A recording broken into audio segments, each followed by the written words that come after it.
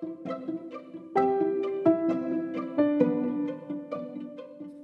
guys, welcome to the I Hope They Hear This podcast, and today I hope people who listen to Lydia Yoon music hear this.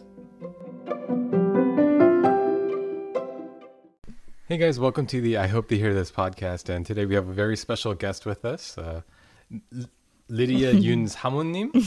No. Miss Lydia Yoon. Welcome. Thank you. Thank you so much for coming. My pleasure. Your whole family came. They're hanging out downstairs watching Yes. Pokemon. Yes.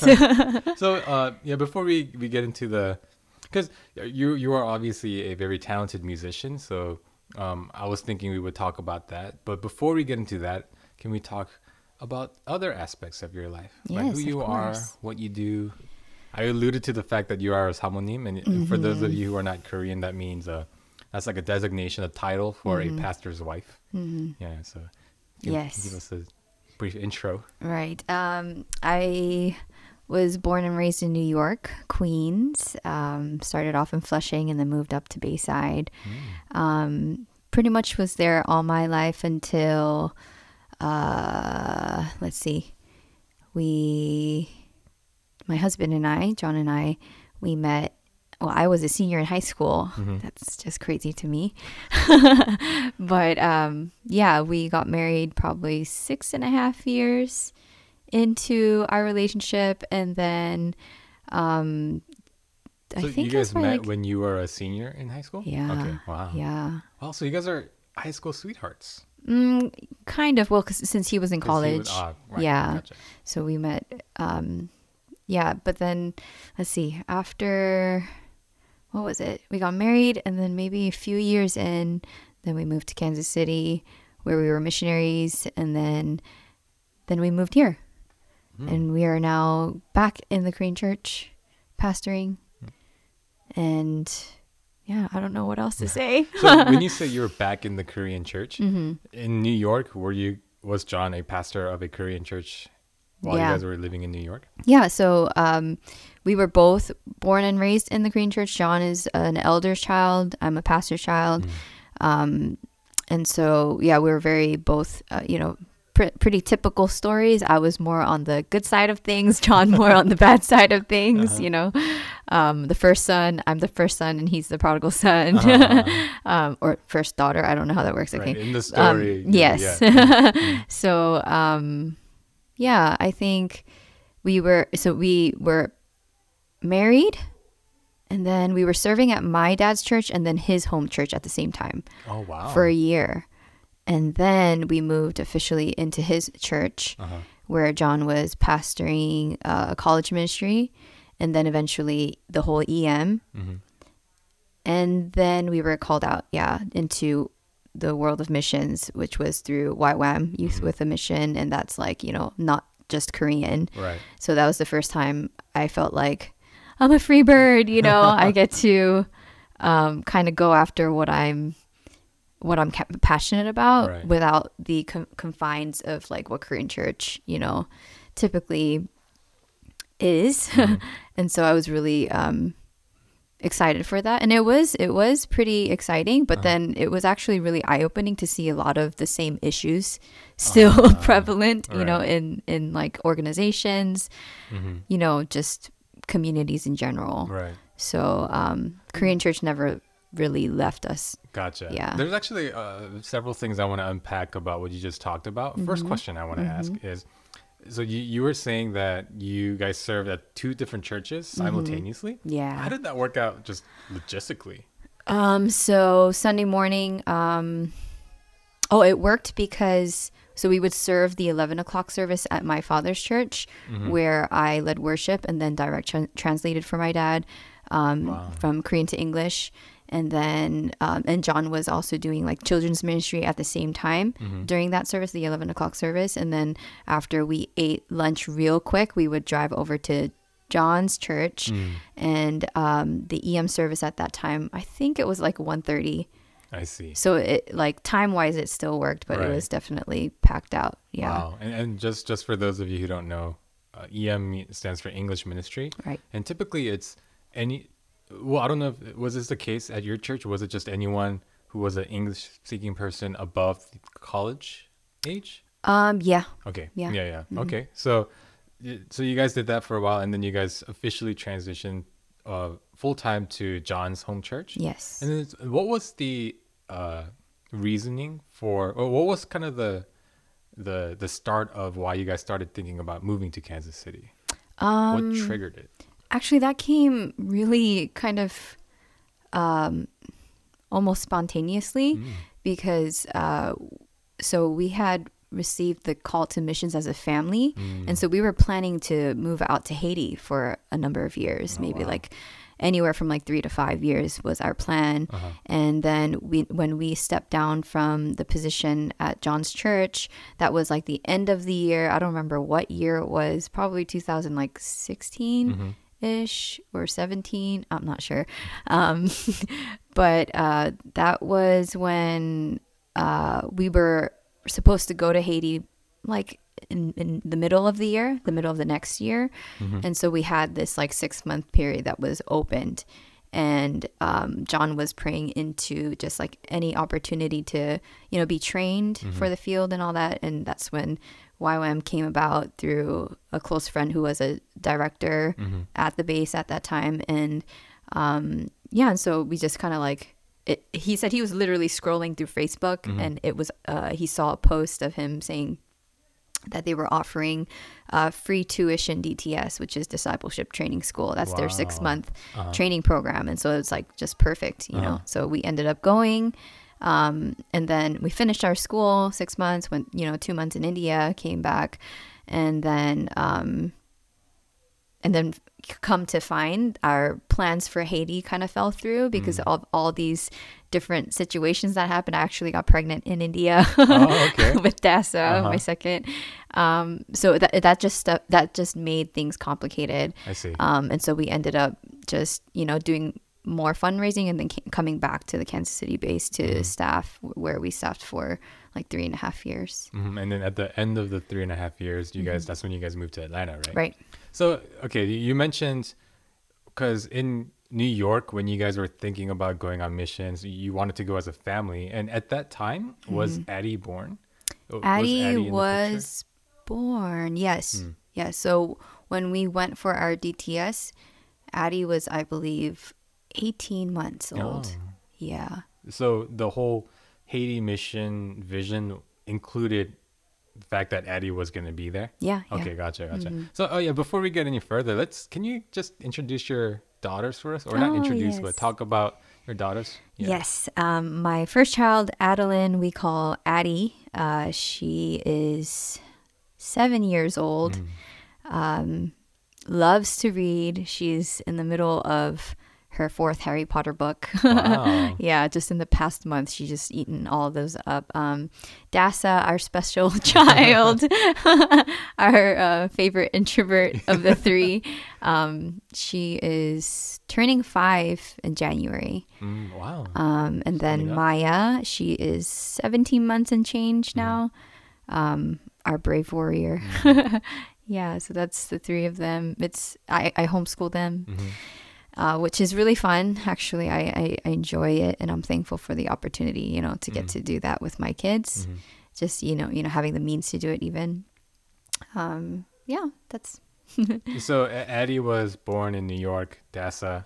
By the way, that's short for Hadassah, right? Yes. Which is the Hebrew for Esther? It was Esther's Hebrew name. Right. And Maya is born in Atlanta. Yeah. So did you guys plan that, or how did that? Not at all. I think it just happens that way. But I think it's really special for me because like each child really does encompass like that season for our family. And I love the way that especially their middle names actually really are significant in representing like that theme of life for us. So Addie, her middle name is Jubilee, which is like redemption. And then Dasa's Joy, that was Kansas City. And then Maya is Zoe, which is, you know, fullness of life. And I really believe we're stepping into that as a family. Oh, wow. Yeah. So that's so, and you also are, because of the fact that you're married to John, who is a pastor, he is EM pastor right now at GCC, right? Yes. Grace Community Church. Yes. Yeah. So do you do anything as a pastor's wife within his ministry or that ministry? Everything he does, I do with him. Okay. Yeah, I think we're just that kind of couple. We just do everything together. And we're just better, I think, that way. And so, yeah, he's even given me opportunities to speak. He'll ask me, like every month or so, to share, he would ask if I have like a message on my heart to share. Oh, wow. And then if I do, then he'll give me the opening to do so. Wow. And then I lead worship on Sundays, trying to, help train our current worship team members who are both EM and youth students. Yeah. Yeah. And then, we do life together with our members. And you guys have like for your church, don't you guys like invite everyone over on Wednesdays? Yeah, we have open houses. Yeah, wow. So then I just have to ask, being a mother of 3, and homeschooling all those kids and doing full-time ministry with your husband, how do you find time to do music? Because that's you recently released a new song called 심장이 말한다면, and that's in English it means if my heart could speak. Yes. Right. It's a beautiful song about. Well, I'll let you talk about it later, but that's not your only song you've released. You've released kind of a mini album before. By my count, you have 8 songs on Spotify. Is that right? 5 and 2. I think 7. Okay. Yeah. Yeah. So how do you find time to do anything? Man, I don't know. Like, it's interesting because I feel like I'm always scrambling for time and I don't have enough time, but somehow it just gets done. I think because I've done each of these songs or projects just one step at a time, not even like aiming for anything, to be honest. It would just kind of go on a whim. Like for Together the EP, I didn't think it would get on Spotify. Like although John, as my manager and my husband, like he's so good at that stuff. I'm sure he always had that in mind. But for me, it was like, yeah, like, well, because our friend David, he always had a heart to grow in production and things like that. So we're like, oh yeah, let's just do this for fun, almost like. Shout outs to David Kim. Yeah. David. Yeah. So for me, in my heart, I started just kind of like for the sake of starting something, for the sake of even like practice or I don't know, being productive in that sense. And like I finally came to a place where I was like, okay, I can't just bury my talents. Like I have to do something with it. And so it was just like putting my foot in the water, but it ended up being what it was. Right. And I was like, okay, this is kind of cool. Yeah. And yeah, it just kind of happened. And then I guess the other 2 songs were a little bit more intentional, but even for the other single, Anchor, that came out, that happened like kind of on the whim too. Shout out to my friend Steve. Oh, wow. Steven. It was like right after a conference we led in New York. And he was like, do you have a song you want to record? Like that's like really simple. And we did it in like half an hour after the conference ended. Wow. And like 2 hours before we had to fly out. And then he did everything and it just kind of happened. Oh, okay. It just came together. So I don't know. I've just been blessed maybe. Wow. So, but I think I do need to own it a little bit more and actually aim for stuff. I think up till now it's been like grace, just kind of like, okay, yeah, let it flow, but I do want to be more intentional about aiming for these goals and, Gotcha. So far, you weren't really like, because I was wondering if you had like time throughout the day where you intentionally set aside for, okay, this is going to be for music, or if you had timelines that you set to do these things. Right. But you're saying that you didn't really have any of those. So I've tried and I failed miserably many, many, many, many times. And I keep coming back to the drawing board. I keep coming back to that schedule that I write for myself, which is great. I think it's still like, it's a learning progress for me too. But I think up to this point, any of the fruit has not been because I like like said it and then got it done. You know, it was more like in the midst of failing all those expectations or failing those goals for myself, that it somehow still ended up working out. Wow. That's awesome. Yeah, it really is. It really is. Yeah. Yes. And it sounds like you had a lot of people around you that supported you, namely your husband, John, Yes. David Kim, your friend Steven, people. And in actually, we'll get to that. But in that song that we just talked about, The Heart Could Speak, your sister-in-law, Yes. she also added that sweet cello. Yeah, and she's an amazing cellist. Yeah. She just actually recently got back from a classical missions Oh, wow. tour that was like, I forget, maybe Europe and Hawaii she went to. Wow. But like, yeah, she loves, I mean, she just does it really well. First of all, she's a professional.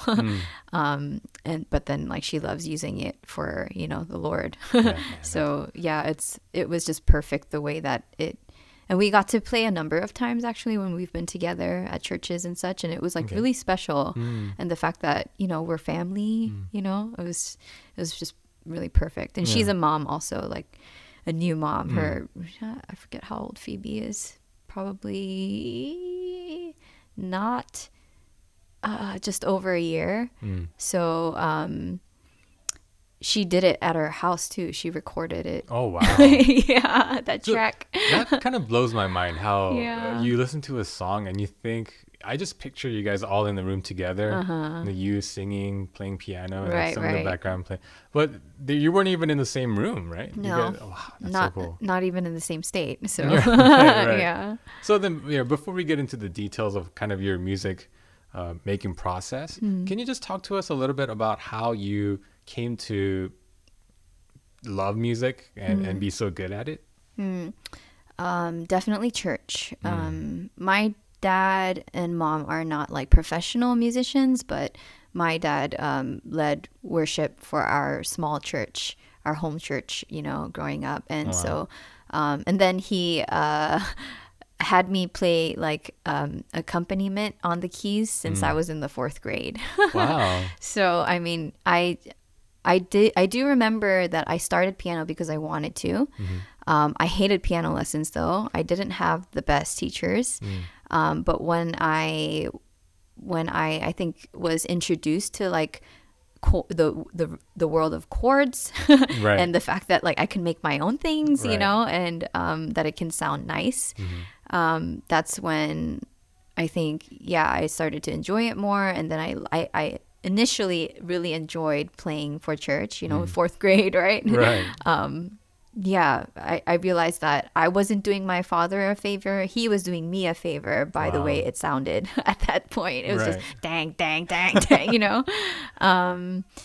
Yeah, so I think because I was constantly needing to play Wednesday services, Friday services, Saturday services, because we had youth meetings and all, and then Sunday services. So like even if I wasn't practicing, I was like constantly playing and practicing. And so it stuck with me. I stopped lessons pretty early on though. I think probably till like fourth grade or 6th grade. I don't know. Those are two odd numbers, but yeah, I think I stopped official lessons at that time, but the world of just, you know, like making my own music was opened up to me through just, you know, playing along and Right. doing that. So that was always an outlet for me. Wow. Yeah, being an introvert and you know, not having words, but like getting to sit at the piano and just, you know, it would be my time with God. And even if it wasn't with God, it was just like my emotional outlet in a Right. sense. So yeah, that's how it started. Okay. Yeah. So I know you play the piano. I know that you play the not the banjo, the ukulele. Are there any other instruments that you play? I play a little bit of everything. But I mean, those are my mains. Yeah, because you actually play. Because I know in your songs, there's one song where you play the ukulele as you're singing. Yeah. There's several songs where you're playing the piano. Are there any other instruments that you play in your songs? No, those are Those are the two? yeah. How did you get into playing the ukulele? I actually picked it up in my last mission trip.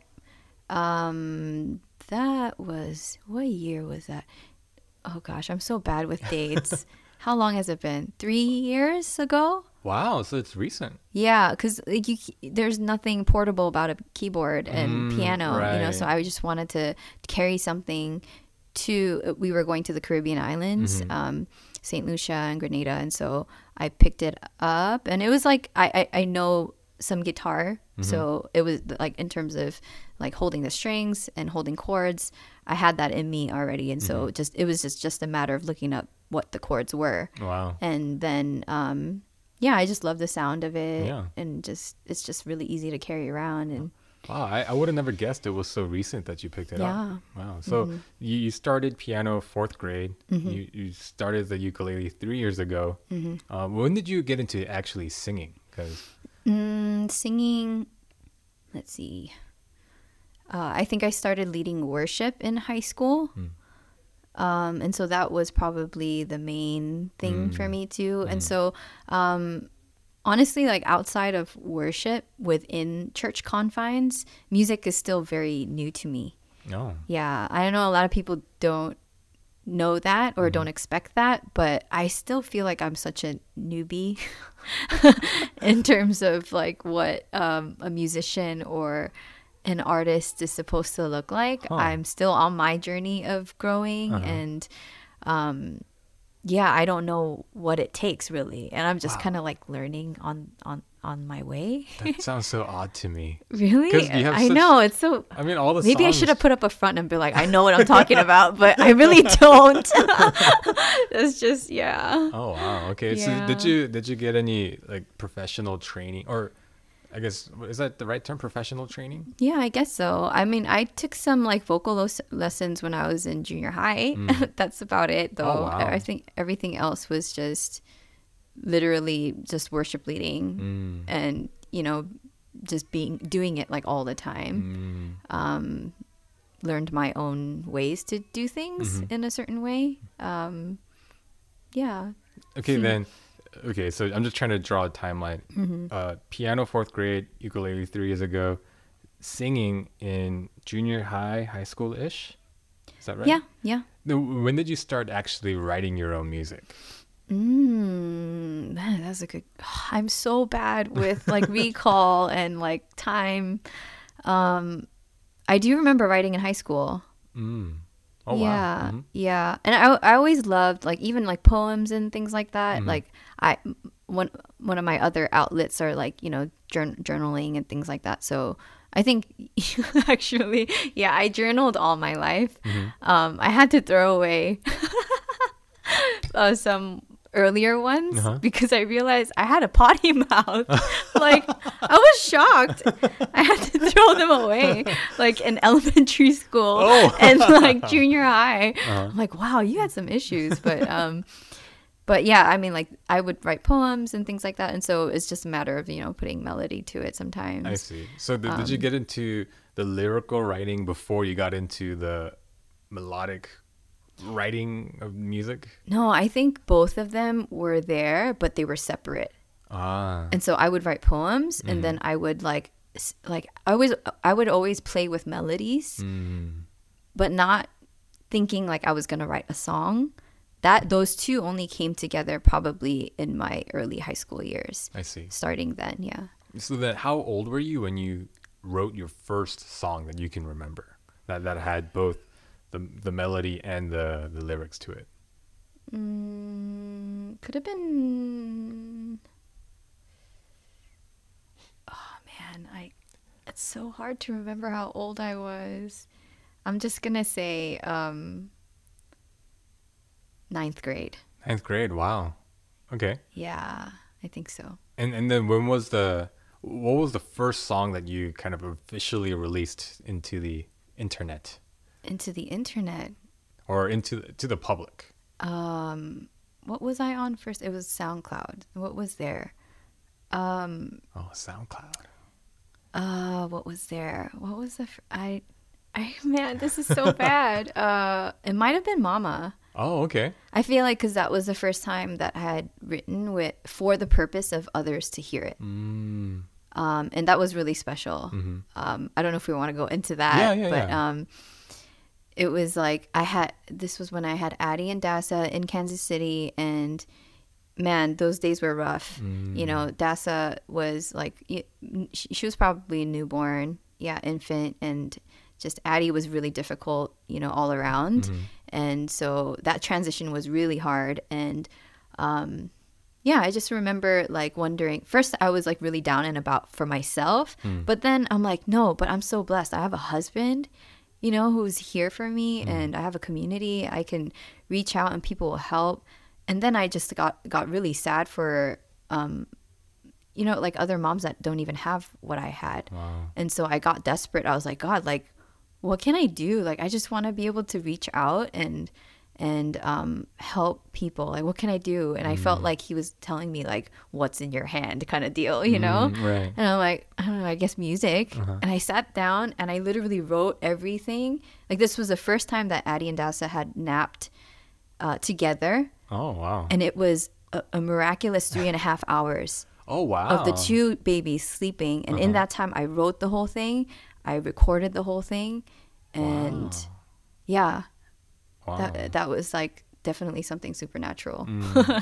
Yeah, because it wasn't for me. Okay. So then it sounds like kind of the pieces that you have right now in your musical arsenal, you kind of picked up at like along the way. It wasn't something that you had from the very beginning. And it took you a while from 4th grade playing keys until mother of 2 recording your first song and putting it on the internet, right? Oh, yes. Oh, wow. So yeah, I just wanted to kind of paint the picture for anyone listening who might want to do things that you're like what you're doing, releasing music onto Spotify and things like that. Because one thing I always want people to know is that things, especially when they're good, like your music, they don't happen overnight. It's something that you kind of have to craft and hone for a long time. Yeah. And it sounds like that's what you did. You were constantly playing music. You were constantly writing things. And so you had the ability to write your song Mama, which I really like. It's a very emotional song. It hits me somewhere. Okay, yeah. So that's good to know. Because I don't like hearing that people just did something successfully overnight. No, it sounds definitely not real. Yeah. And I think especially in terms of like finding my own voice, I realized I didn't know my own voice, because like especially in the context of like Korean worship, they sing really high. And so I wasn't even singing in the register that I was like made for, like my voice was made for. And so I discovered that about myself probably in Kansas City, not even too long ago, within the last 5 years. And then discovering even my own sound among that, right? Because like, again, Korean worship and then Christian worship, they all sound a certain way.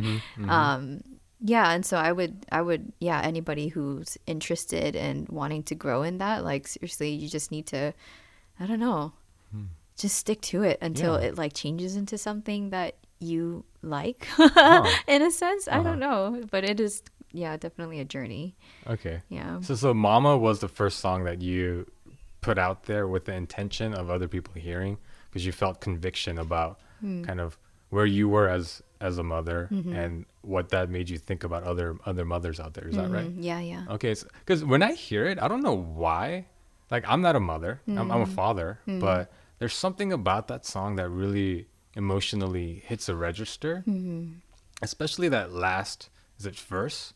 Where because the whole time you're singing from your perspective, right? Like speaking to other mothers, but the last verse, is that right? The last verse, the chorus, right? The chorus, right? You switch it up and you're speaking from the perspective of God, right? Yeah. Saying like, I'll give you rest. Right. Like, it doesn't take long if you're in my arms, and that like really hits me, because I think that's something that anyone can relate to, not just mothers, but I think I've gotten a deeper appreciation of that song after Shirley, my wife, we had our baby, right? Because I think it is true. Like some of the things you say, like there was one line where you say, like, everyone's crying and no one else will do except mom. Like there are days where I'm holding Aisley, our baby, and she just like, I can't comfort her the way that Shirley can sometimes. Right. So, wow. For any mothers out there who just need encouragement, go listen to Mama. Yes, it's for you. Yes. It's literally written for you. Yes. And then let's get into your other song that I want to talk about, Together, because you released that as a single before the series of other songs that you released, Yeah. right? And you even have stickers with the line, "We are in this together." Can you kind of speak on the heart behind that song? Yeah, so that chorus actually came out of our mission trip to the Caribbean islands. Oh. Yeah, it was a rough one. It was really difficult. Yeah, different dynamics. Like we all got sick. I don't know if I should say this, but we all got Zika. Oh my gosh. Like the majority of the team members were Wow. like that's how, you know, a lot of circumstantial stuff, and then a lot of relational tensions too, just within the team, and figuring out what like family looks like. But in the midst of that, that was what where the chorus came from. We're like, man, you know, it's just, yeah, we're really we're here, and we're in this together. And just sometimes the courage that it takes for someone to start singing something out, right, metaphorically, and then the courage it takes to even join into that song, and then the unity that comes from that, I think is really what it was trying to capture. But then I actually ended up writing the verses and finishing the song for my sister's wedding. And they had been through a lot too. My brother-in-law, so my sister's husband, lost his father right before the wedding, pancreatic cancer. And, you know, it was a rough time for them. But like the song, I felt like really captured just that heart of like, man, and like life is gonna be hard. Yeah. It really is. But it's like a multi-perspective song also, where we're singing it to one another, but the Father's also singing it over us. Like the second verse in particular, I wish I could promise you the skies will always be blue, you know, all that stuff. Like he doesn't fail, you know, and he somehow uses that rain that seemingly is destroying us to bring about something that's like really beautiful, you know, like life, you know, coming from the ground. So that's kind of the heart and like backstory to it. That's interesting, because I always felt like that song had kind of a Caribbean feel to it. Is that the song where you're playing the ukulele? Yeah. Oh, so it started on the uke. Yeah, that's how cool, it. Cool. Okay. So I mean, what kind of challenges were there? So you were in the Caribbean and you had Addie and Dasa at the time. Yes. Is that right? So what kind of, besides the things that you kind of briefly mentioned, what other challenges were there being a family on missions in like a foreign place? Man, for me personally, I think it was the dynamic of being like a supportive wife and then a strong mother for my children, as well as leading and taking care of and pastoring and shepherding these people, right? And like everyone has needs, and especially if you're familiar with the mission field, like once you go, everything starts coming out. You know, anything that you were polite with before, anything you were able to like slide by, like everything just starts coming out. And I think it was probably one of the main challenges was for me not to get lost in myself, which I probably failed at a lot too, because it was like I felt defeated a lot of the times. Like, man, I don't know that I'm doing a good enough job protecting or, you know, like caring for my own children in the midst of all these sicknesses. Dasa ended up breaking out with hand, foot, and mouth there. Oh my gosh. As well as the other kids, because one of the kids brought it over. And so we all got it together. The entire team had blisters on their hands. Wow. And like, so I mean, that was like the start of it. And how long were you guys there? 2 months. 2 months. So it's a really long time to be. Yeah, 1 month on each island. Wow. Okay. Yeah. Okay. Wow. Okay. So, the next song I want to ask you about, because these songs, obviously, because of your faith influences the music that you're making. Yeah. But I feel like this next song is, I mean, of course, your faith identity isn't lost in this song, but it's it's a love song at its core. Is it called No Greater Love? Yes. So can you kind of, because I talked to your husband about the song, and I know his reaction to it when you first heard it, but can you just kind of explain your process and how you even thought of writing a song like that for your husband? Yeah. And just what you were trying to portray, or what part of your heart were you trying to portray when you wrote that song? It was I think it was for our 4th year anniversary. This was in Kansas City, and I don't know, I just thought to myself, like, what would be really meaningful to him, and because he always championed my music, and he just, like, he always complained that I never sing for him. And so it was a super late night, and I ended up writing the song in one night. And it just it came, and then I wanted to shoot myself because I couldn't sing what I wrote because it's a really loaded song. Just lyrically, it's like really jam-packed in there, and I couldn't like hold my breath for that long for one line. And I'm like, but it was good. I mean, my heart was I just wanted John to feel like, feel loved. And I did mean everything in there. I remember when I talked to one of the producers in Kansas City, and he heard the song. He's like, "Oh, you should change certain parts of the song so that it's more like relevant to everybody else, because it's so personal, so that someone can hear it and they say, yeah, I can resonate with every little part." But things like, you wash the hair off the sink and stuff like that, like that stuff is still ongoing. And I love him for it. So okay. Yeah, when I talked to him, because you performed it a few times, and I would have never guessed it. I mean, is it because you changed it up that you don't have a problem performing it? No, I just practiced. You just practiced? Oh, okay. Wow. Yeah. Yeah, and he told me the first time he heard it, he like bawled like a baby. Did he? Yeah, that's what he said. Oh. Yeah. I don't know. Yeah. Maybe I wasn't there. Well, I'm pretty sure it was that song. Yeah, I'm pretty sure. Well, we'll clarify. We'll confirm with him later on. Okay. Next song I want to talk to you about is "Love Like Love." I have my theory on what your heart was what your heart behind that song was, but can you describe it first and then I'll see if I will. Okay. So the chorus of that one also was written first a number of years ago. This was a while ago. This was also back in Kansas City, and it was actually because we had gotten into an argument together, John and I.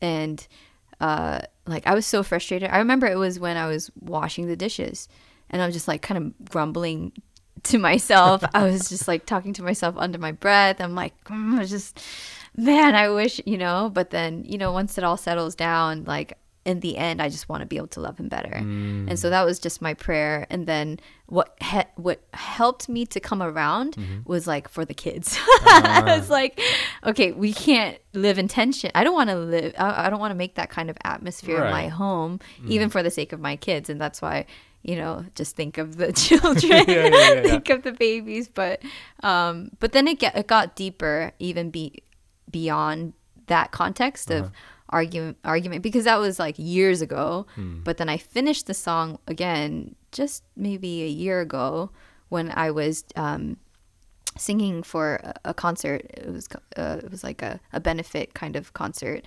and I decided I wanted to finish that song. And so I finished it that day and then sang it that night for the concert. Wow. And it became something. Yeah, I don't relate it to that argument anymore. It just became like just a deeper prayer, I think, for myself. Yeah. It's just, I love that one too. Everything is just, super special to me. Yeah. Oh, because my theory was I actually took it kind of broader than just you. I thought it was kind of you were asking people in general, like the world, to love better, right? Oh, yes. Yeah. So that's the heart. Is that the heart? When I finish the song. I see. Yeah, because the last line where you're like, just think of the babies. Yeah, it's like, think of the second, like, the next generation. Yes. And we need to create a world that loves better so that they can live in a better place. Is that Yes, right? precisely. Ah, okay, good. Because when you started talking about John, I was like, oh, wait, was I completely off? No, Okay. no, that's just where it came from. But yeah, Gotcha. And I feel like I'm missing a song in that. Smile. What's that song? Smile for me. Yeah, Smile for Me. Yeah. Is that what is that song about? That one was when I was feeding Hadassah when she was probably like 9 months old, and it literally came in that moment. As I was feeding her, and yeah, wow, those songs were just all kind of like, I don't know, one moment kind of things, and she just had the sweetest smile, and she still does. But like when she was a baby, she was just like stone cold face.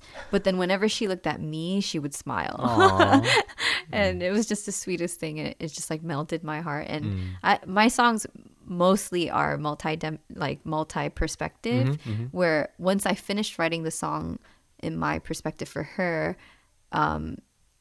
I heard it again for myself, and I was like, whoa, this is something that God is speaking, singing over me. Yeah. And again, more meaning, different, Right. different meaning. Yeah, because when I think about that song, it almost sounds like a lullaby kind of. Yeah. It has a very soft touch to it, and I think I was on the nose on that one. I figured you wrote it like while you were interacting with one of your daughters. Yeah. Yeah. Okay. Oh, that's so cute. Yeah. Okay. Are those all the songs on that album? Am I EP. missing? Yeah, I think so. Okay. Then the song. This is my personal favorite song that you've released so far. I first heard it at your church when you guys were having was it Valentine's Day? Was it? No, was it Christmas? Was it Christmas? It was you guys were doing an event. You guys Yeah. were doing something and you performed the song. And everyone who was sitting at my table, they ended up crying the first time they heard it. And this song is unique in the fact that it's actually all in Korean, right? It's called, we talked about it before. It's called 심장이 말한다면, if the heart could speak. Yeah. And could you just talk about kind of your heart behind that song? So let's see. Well, I think I have to lead into my personal story a little bit. Yeah, please do. When we moved to Georgia, it was a big part of it was to, for the sake of our family and what we believed that God wanted to do for us. And we found that as God was bringing us back into the Korean church, that a lot of the issues and, the things that we face in the church are actually stemmed from the family. And so the Korean church issues are really Korean family issues. And so a lot of what that looked like for us, meaning like we knew, okay, so God wants to bring restoration in both of these areas, but what does that look like? And for me personally, it looked like me coming back into my family, me just, being open to see what God wanted to do there. Right. And that has been a journey. My parents and I, and our family lived together in New York for about a year before we parted ways. They came down here to Georgia and we went to Kansas City. And in that year, a lot came up and a lot was done in terms of healing and all that, but it was just the beginning of it. And so this time around, when we all said yes to coming back together, it was in full sobriety of like, okay, do we want to do that again even? Right. But I think because we all were for, or we all said yes to what God had in mind, that, yeah, I think it's just been really special and really deep in terms of what God has done in my relationship with my parents. When you talk about some of the issues within the Korean church that are rooted in the Korean family, like what are some of those issues specifically that you've seen? Surface things we can say it's culture, we can say it's language barrier, we can say those differences, but I think it really stems down to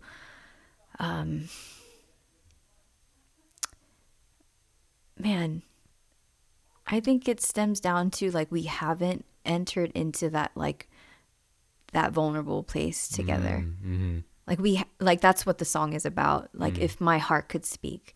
Like if we weren't talking about all the issues and the outer things and like using blaming and Right. the outer stuff. Yeah. If we learned to speak really what our heart was feeling, then I feel like, a lot of even it just in that conversation alone, that a lot of things would be undone. A lot of things that we feel like are problems are not even problems. For example, I remember feeling like most of my life that my mom was not proud of me. Just straight up. Right. I just felt like I never could measure up. We just had different values. Like I'm a heart to heart, like I need to sit down, have quality time with you, but we need to be able to speak genuinely. Yeah. And my mom's like very like high priority on being on time, being clean, being like all, and I'm like really bad at that stuff naturally. I'm a total P for you Myers-Briggs out there. That's all my life. I'm always losing something, forgetting something, whatever it is. And because of those differences, I always felt like I never really measured up, and she always thought of me as like a, I don't know, just like a really poor quality human being, and right. and then she felt like I never honored her. She felt like I disrespected her. She felt like I thought like the worst of her as a parent, but then like we had some of those conversations where I began to communicate, not in an accusatory tone, but like in sharing my heart. But it was so interesting the way that she would respond. Like it wasn't in the way that I hoped for, but it was like something like, of course I would expect that out of you, because that's what it was like, because I think highly of you. That was the in between the lines. I see. Yeah. And so then I started hearing what she was actually saying, even when she was accusing me or like, I don't know, saying hurtful words on the outside. Right. I began to like grow this ear for, when she says this, she actually means this. Right, yeah. And then I wasn't offended anymore. I would be like, I would be able to receive her love, even if it came out in like toxic words. Right. I would still be able to take it in as, my mom loves me. She wants the best for me. Yeah. And stuff like that. So yeah, I think in between generations, even if you speak the same language, there's already like that generational cultural difference that you kind of have to break through. But the challenge that Korean Americans have is we have language barrier, we have distinctive cultural barriers, because the second generation were more Americanized. Right. First generation, they hold on to their kind of traditional values from Korea. Right. I mean, because the difference between Eastern and Western culture is Eastern is more family oriented, collective oriented, whereas Western it's more individual, right? So I feel like, when we do communicate kind of across generations like that, there's so many things we have to put different lenses on to really decipher what they're trying to say. Because your experience of not feeling like you're not living up to your parents' expectations, and your parents saying, I don't think you honor me. I think that's pretty representative of a lot of first and second generation relationships. So it's really interesting that you say that you kind of had to learn to develop an ear for learning and figuring out what they're actually saying, right? Because Korean parents, they're not super affectionate, right? And I don't think I've ever heard my dad say he's proud of me in those words, right? But he's said other things that implies it, right? Yeah. Like, that what he's saying there, he actually is saying that he is proud of me. Yes. Yeah, my dad actually got a lot softer after he had his heart attack. But like back in the day, he was a 완전, like completely like that typical Korean father figure.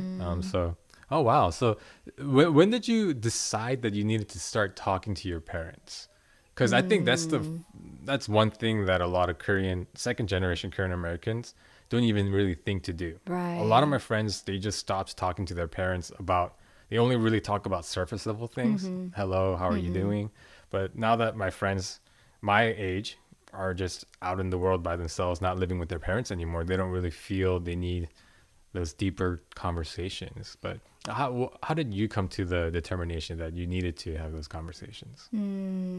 I think it came in phases for me. Like even as I think a college student, I think when I realized that my faith can no longer just look like it in certain contexts, that it needs to actually, show in like especially family life, because I feel like that's like the place that we will allow ourselves to be as we truly are. And that was sobering to me because I was like, man, I'm like this worship leader outside. Like I'm this, Christian like club president or whatever, Right. and then like, but what does your life look like inside the house? How are you interacting with your parents? And like, something as simple as cleaning your room. Like I really got convicted of that, during my like high school to college years, that all of that counts in terms of like Christian living. Right. And so that was where it began. But then also growing up, I think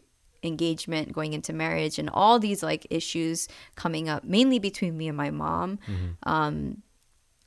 I think it did come to a point where it was so painful that I did just want to walk away from it. I did say to myself at one point, I was like, yeah, I'll just get married off and I won't have to deal with it. Like we'll be cordial with each other. We won't Right. fight and all that stuff. But God had different plans, Yeah, I think he's so good that he will not let us settle for anything less than like true wholeness. Right. Like as much as I said that at that time, that's not what I truly want, right? Right. And none of us do truly want that life of like, pseudo relationship and not really being a family. Yeah.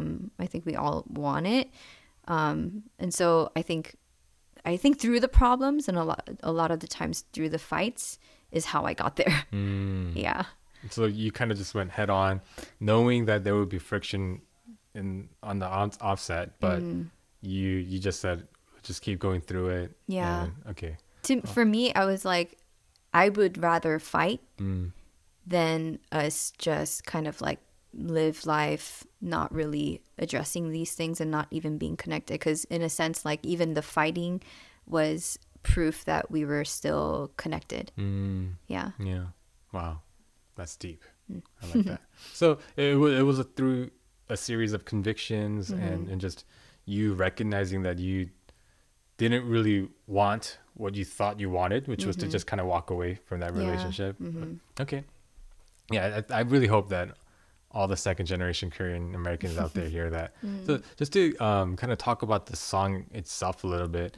I know the first half of it is from the perspective of the parent to their child, right? Yes. The first generation parent to the second generation child, right? And the line that always gets me is like, I'm proud of you. When you say, I'm proud of you, and building up to that, I think the first or second line is the parent saying, if I can be vulnerable for once, right? If I can kind of open myself up for once, and I want to say this to you. Was that inspired by a conversation that you had with your parents, or is that just kind of how your developed ear took in the things that your parents were saying? Yeah, it was my developed ear. Yeah, with my dad, it's different. So mainly I'm talking about my relationship with my mom. Okay. That's where I had more of the turbulence. But I learned to hear those things. I realized even in her actions and in her words, even if it wasn't like outright that way, like I knew that was her heart. And it was, I wept over, even writing it because I wanted to bring that relief for her. Because I came to a place where I realized that it's not that they aren't willing to say it, they don't know how to say it. Yeah. And that like is really like, I can get emotional if I just think about it a little Right. bit longer, Yeah. like As much as we often like blame or are like just frustrated that our parents can't do that for us, it's not that they don't want to, it's that they literally can't. They don't know how. It wasn't done for them. And more so, I think they've lived in such a survival mentality in order for us to have a life. Yeah. That like that emotional part of them is just so buried deep, but they still feel the effects of it, meaning they're still stressed, they're still feeling depressed, but they don't have any words for it. Right. But they'll just continue living life because that's what they had to do for us. And so when I wrote those lyrics, it was like, man, Mom, I want to be able to say this for you. Oh, yeah. Yeah, and that's what got me like, Yeah. completely wrecked. But actually, I can resonate also as a parent to my child. And so, just getting hit on both ends. And I think the other line in that first half of the song that really gets me is when the parent is saying, "I'm sorry I couldn't protect you." What are the words in Korean? Was it like I couldn't shield you from the pain? Is that because I was so busy like trying to like survive pretty much, right? And that, I think, it really encapsulates what you were talking about just now, how our parents who don't really know the language, who came to a new country, they were in survival modes of some of the emotional things that we were going through. They weren't always super attuned to, and couldn't really. I don't want this to sound bad, but like they couldn't really bother with, right? Because they had other things. They were trying to set up a life for us, set up stability for us. So yeah, when I hear that part, I get so emotional. I went through like an emo phase when I was in middle school and high school. Like always like listening to like sad songs, and I didn't even know that I resented my parents for not being able to like relate to me in those moments. So when I heard that line, I was like, oh man, like, yeah, I'm sure if my parents knew my heart, then they would feel sorry, like that they couldn't help me throughout those times. Right. Yeah. Such a good song. Yeah. The second half of the song is a child singing back to the parent. Yes. And this, it really is, it's both convicting and heartwarming, because I feel like the song really does, as much as we second gen Korean Americans like to think we are more vocal and more open emotionally. Yeah. I think you sing a lot of things that I've never been able to say to my parents either. So is that kind of why, is that kind of the place that you came from as well? Things that you couldn't really say to your parents that you wanted to say, or? No, actually, I have said it to Oh, them. yeah? Yeah. Oh, wow. Yeah, I write letters to my parents. Oh, wow. Do you write them in Korean? Yeah. Okay. And so I've said those things to them before. Like, man, I wish, even now, like I wish that I could be better for you. Like, they're working. They were in ministry all their lives, and they're working right now. And I wish that wasn't the case. I wish I was, better off financially to have them rest, things like that I still carry as a daughter, and I want them to know that. I don't want, because if I'm not saying it, then it's just silence. Right. And in the silence, I think oftentimes we misunderstand, like, oh, they're taking it for granted, but just like that simple, literally just one little sentence, or I don't know, even if it's through the lines that we have to like read it from each other, that when you put something out there, then it brings so much more of this, like this understanding and this relief, knowing like, wow, we really are for each other. Yeah. I don't even remember where that came from, but yeah, I think that's just the heart from where it came from. The line that convicted me the most is when you say, I'm sorry I couldn't. Oh, well, this is a rough translation, but I'm sorry I couldn't live up to your expectations. Because I have this thing with my mom. My mom, she's the sweetest woman ever. She comes to our house every day to watch our baby while we're working every day. And something that she always says is, man, you were really smart when you were in high school. If you studied a little bit more, you could have gone to like Ivy League or something. Like that's something that she says. But I'm always just like, oh, why do you say that? Like I'm where I want to be. Like I feel like I'm doing well. But there is always a part of me that thinks, man, maybe she's right. Like my parents sacrificed so much for me to have this opportunity, but I almost feel like I kind of squandered it by not doing as well as what she thought I could have, like not living up to the potential that she saw in me. Yeah. So that it's convicting in the sense that I could have done better as a child, but it's also freeing in that, just having that heart, just knowing that as a child and knowing that others are going through that same struggle. It's one of those hurdles that you kind of have to pass in order to reconcile and repair those parts of the relationship, right? So it's just this I really feel like this whenever I listen to the song, like I've listened to it maybe 100 times already, but even now when I listen to it, like I tear up at certain lines and certain parts because it hits so hard. I resonate with it so well, and it really does capture the struggle of first gen, second gen relationships in America. I said this on Instagram. I said if there's a song that's going to bring reconciliation to the first and second gen, this is the song. Amen. Yeah, it's such a good song. It's so great. And before we run out of time, I wanted to talk about Anchor. And I do have to confess, this is that song is the song that I've heard least, because I'm still in that 심장이 말한다는 wave, because I'm still listening to that. But and it also sounds like all the songs that you write, they happen pretty fast. The writing process is pretty fast.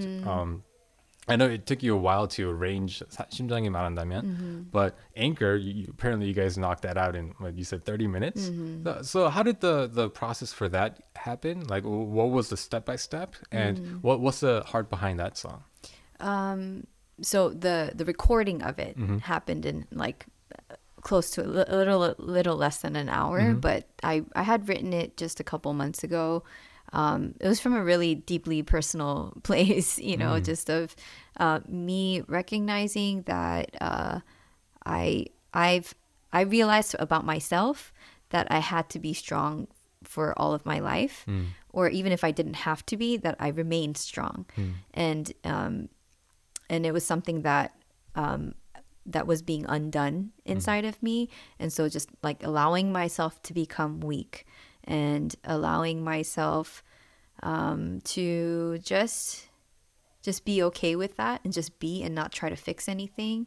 And it was a song that like God was singing over me in that time. Wow.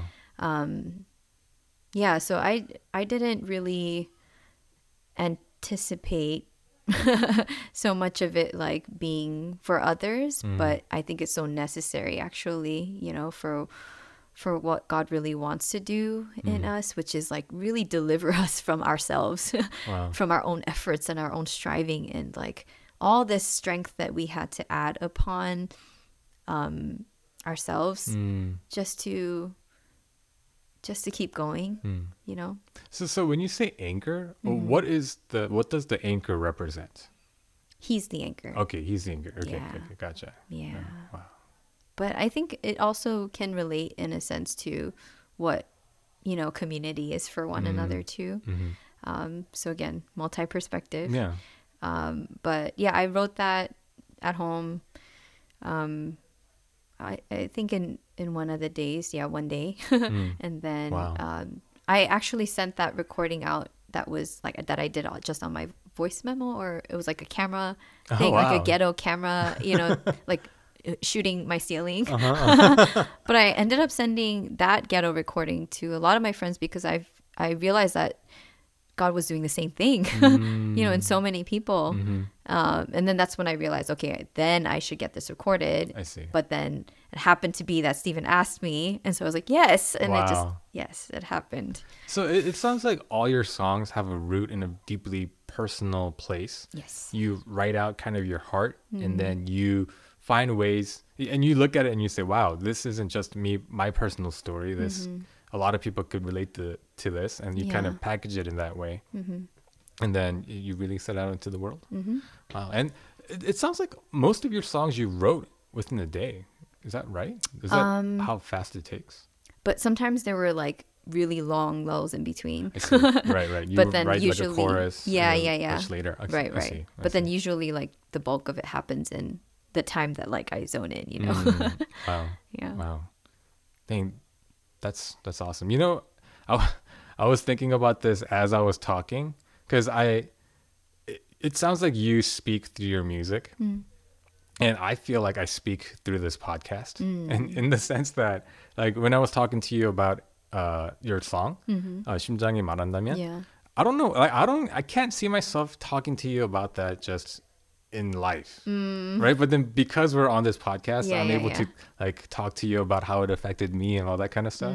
So I guess it's all about finding a medium to speak Yeah, in your no, I'm heads. really thankful for that. For Yeah. me too. I was like, right before we started, I'm Yeah. like, when else would we have intentional Right, conversation right. like this, Yeah, right? yeah. Yeah, so I'm really thankful. Yeah, and I'm really Yeah. thankful for the music that you're putting out there, because I really do. Because the reason, so I've been trying to have you on this podcast for a very long time, way before your latest 2 songs that you released.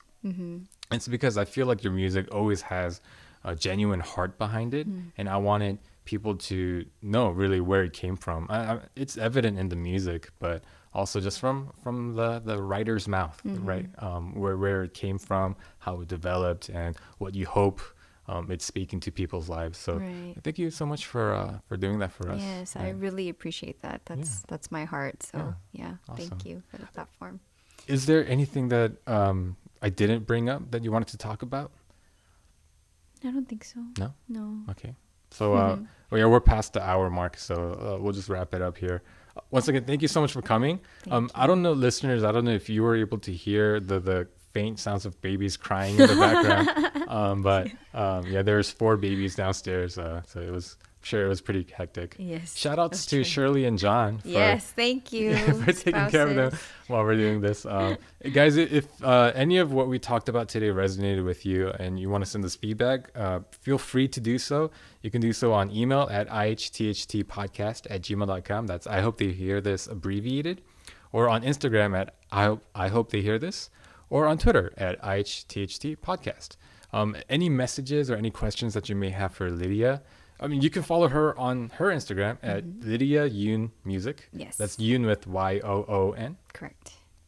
Your maiden name is Yun, right? Yes, it is. I was quick funny story. I saw I think your email is still Yun.